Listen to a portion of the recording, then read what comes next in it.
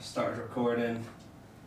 Start whenever you're ready. Just make sure your phone is off Yes. and vibrate is also off. I will make sure that is done, but I'm pretty sure I did that. Are you digging your jeans, by the way? Thank you. I got them in Sainsbury's. Really, are they too? So like a Yeah. stretchy waistband, and I like it when things have a cuff. Yes. It's important. Are you recording our important fashion discussion here? Siobhan, I'm so glad you're here today because Camp Hill is something that I have been aware of. It's been in my kind of sphere, but without actually really knowing what it was. It was just something that kind of, do you know what I mean? I would have like passed by or seen the signs and just not ever really taken time to kind of find out what it is. But tell us in a nutshell what Camp Hill is. Okay, so Camp Hill is a worldwide network of communities that work and live with people with special needs. There is a variety of different models. In Northern Ireland, we have 4, and I'm from Camp Hill Hollywood. So we're a little bit different from the other communities, which are kind of like small villages almost, and they may have schools and then also biodynamic farms and gardens and a variety of different kind of work opportunities for people with special needs. In Camp Hill Hollywood, we're town-based, so we have a shop on Shore Road, and then we also have our residential house. And we started in 1997 when Mr. Bells from Bell's Bakery was going into retirement, and he approached the Chamber of Commerce and Camp Hill Communities Trust NI, which is like the big overall body, to see if Glencraig Camp Hill Community would like to start a new initiative in Hollywood. So that started with just the cafe, shop and bakery. So some of the residents down in Glencraig would come out to Hollywood and work in the bakery and the shop and the cafe. Then in the early 2000s, things expanded in Camp Hill Hollywood, and then in 2009 we got our own residential house, and by then we were kind of independent from Glencraig Camp Hill Community.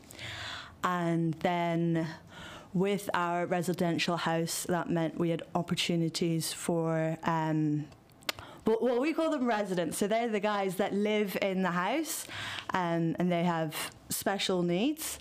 And back then, the houses were also run with volunteers.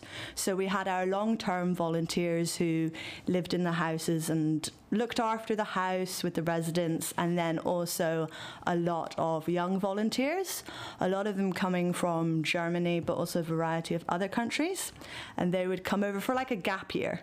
So they would work in the house and in the workshop, so in the bakery or in the kitchen, and yeah, a variety of different things going on. So there's many different aspects, and because Camp Hill Communities is a worldwide organisation, a lot of people sometimes get a little bit confused, like, what Camp Hill? And it's just like, well, we are all separate, but yeah, we're also all part of the same all part of the same, and kind of everyone knows each other. So sometimes we've got the guys coming up from Mourne Grange, and they come to our coffee shop for a Saturday afternoon, and that's always nice. So we do go to like different events, and sometimes people would invite all the communities over for a picnic somewhere, or So it is like a big family essentially, Yeah, and it they're is. your cousins almost. Yes. Yeah.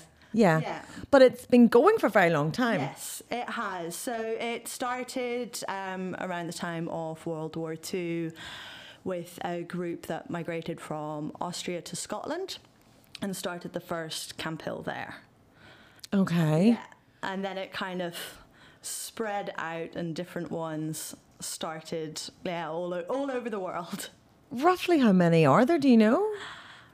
Well, as times have changed, also like their names have kind of changed, but there's 4 in Northern Ireland, and there's a couple down south, quite a few, about 3 or 4 in Scotland, some in England, and then I think there's 2 or 3 in Canada.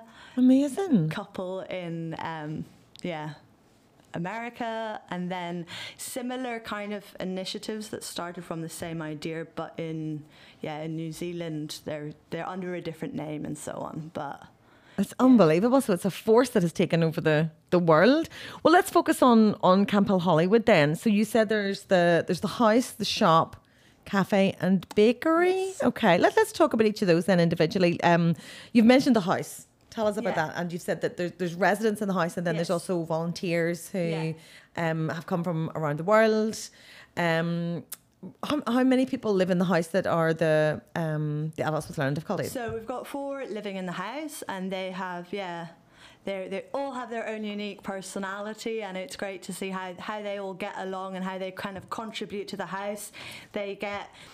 For them, it's not really that they are like a service user in there and it's like a 9 to 5 thing and all shift work, but they're really part of living in the house. So they'll go along with the house shopping whenever the house needs food, and they're very much involved in that. It's not all kind of catered in and delivered and so on, and they're very much involved in just like the daily jobs you'd have when you're looking after your own house. Like, you've got to do the hoovering, you've got to do the cooking, and Yeah. you've got to like take the bins out and I'm getting the do some impression that work in it's the garden. it does just feel like a family. Yeah. That it is just kind of feels like a family home. So it's not as you say Yes. service user and here's your allotment of this. It's Yeah. just very sort of fluid and organic, Yes. really, by the sound of it. Yeah. And so how do they make their way there? Like how would somebody become a resident? Because I imagine there isn't like a turnover of, you get a year or Yeah, so it is kind of like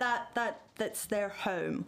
One of our residents has been there basically from the beginning, so that's over 20 years now.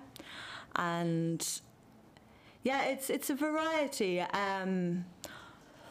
Just trying to think how it all happens.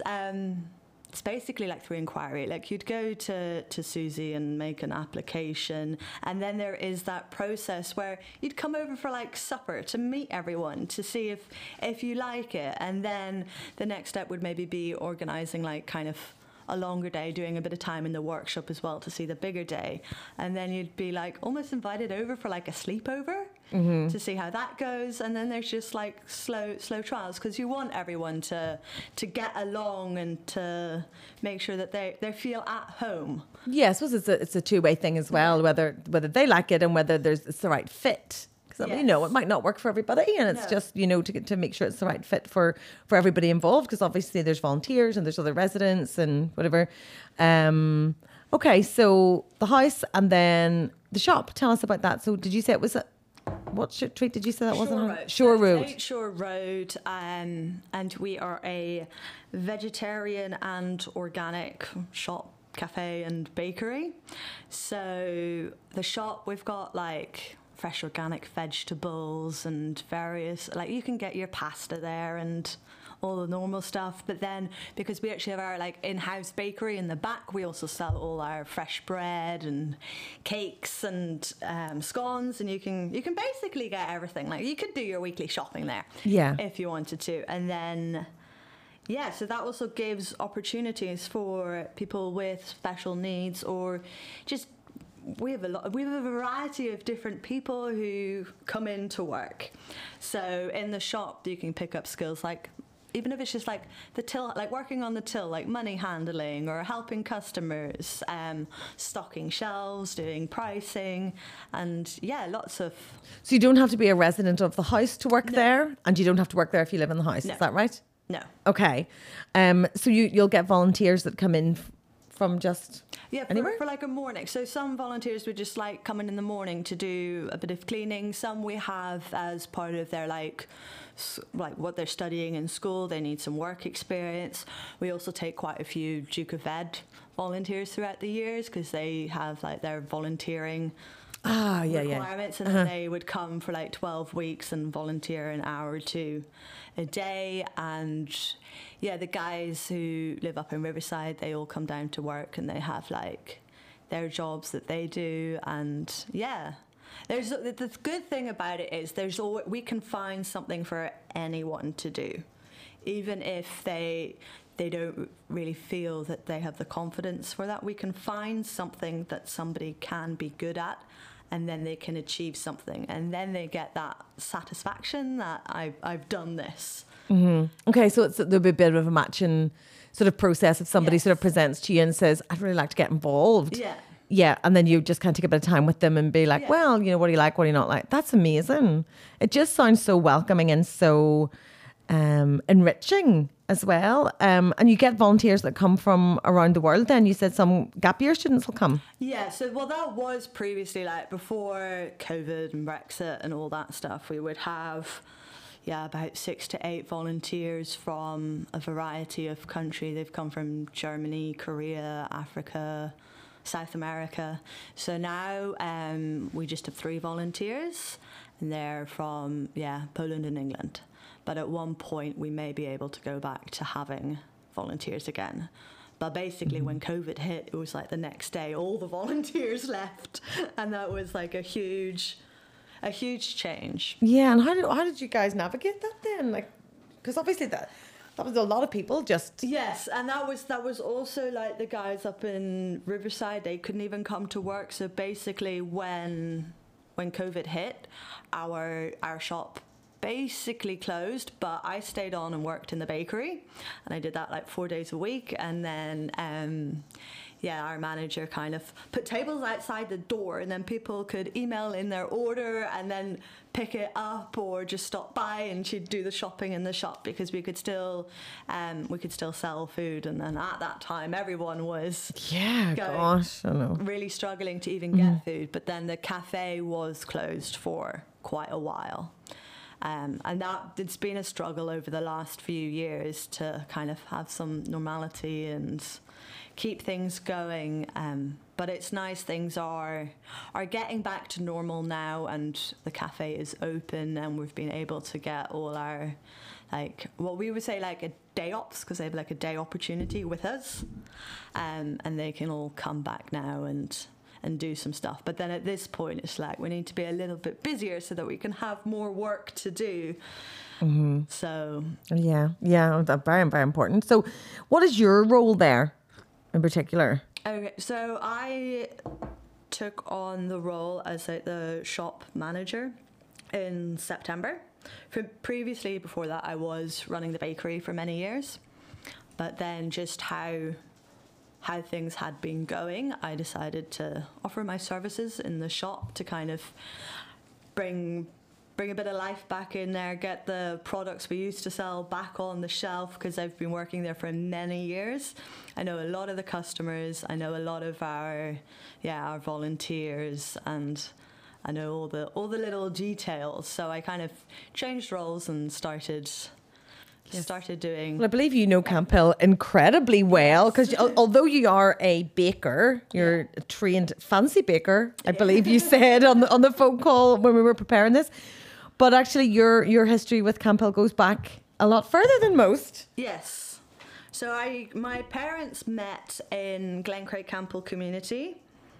It's almost 40 years ago now, and they met there. My dad coming up from Dublin and my mum from England to do a training course in Glencraig, and then they met, got married, and had children. So I kind of was brought up in a big community of various people. So some of the guys that we actually have in Campo Hollywood, they've known me since I was a baby. So one of the times whenever I came back, they just kept calling me a baby. Okay. And having a lot of fun with that. And all the young volunteers we had at the time were very confused. They're like, why are they calling you a baby? I'm like, well, they did know, I basically grew up with them. So you're almost like a full citizen of Camp Hill nearly. Yes. That's amazing. And do you think can you see yourself kind of outside of that? Do you think you would like a job outside Camp Hill, or? Well, I've done I'm like what we'd call a boomerang kind of coworker. Well, I'm not a coworker anymore, but there's always those people that come back and leave and then come back. So over the years I have left and I have done other things, but then I've always kind of found my way back. So what causes the boomerang? What would you say is the essence of Camp Hill that is the soul of it? Well, it's nice because you've got that space to be creative. It's not just a mundane job. You can find a lot of inspiration in it, and like work on your creativity. And yeah, it's great. You get to meet a variety of different people, and yeah, it's not, because in a way it gives you a little bit of, I don't know, control in a way. Like, you don't just have a mundane 9 to 5 job. Like, of course there are kind of expected work hours, and the shop is open at a certain time, but you never really know what's going to happen each day. And yeah, I do quite like kind of problem solving and a little bit of chaos, and I like kind of achieving things, and that's possible there. But as a culture of Yeah. Campbell, as you think of it as an entity, you know, what would you say it is about that is so wonderful? It's nice because everyone is kind of equal. Like, everyone is on the same level.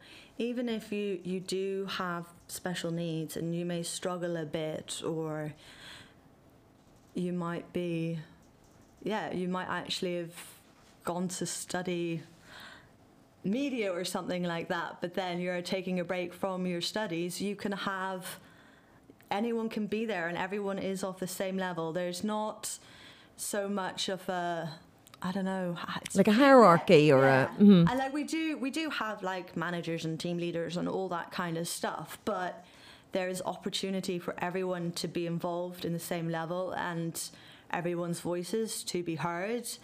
And yeah, everyone has a bit of freedom in a way. Like, we do have all the kind of policies and procedures and all that stuff that has to be done, but we try to balance that in kind of the normal kind of life side of things. It sounds fascinating. So what kind of people would you like to connect with as a result of the podcast? Obviously, people can come to the cafe. Yeah.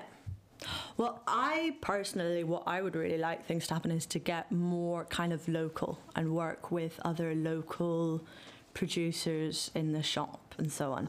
In the next few months, we are actually going to go through some changes, which will involve us doing a little bit of refurb.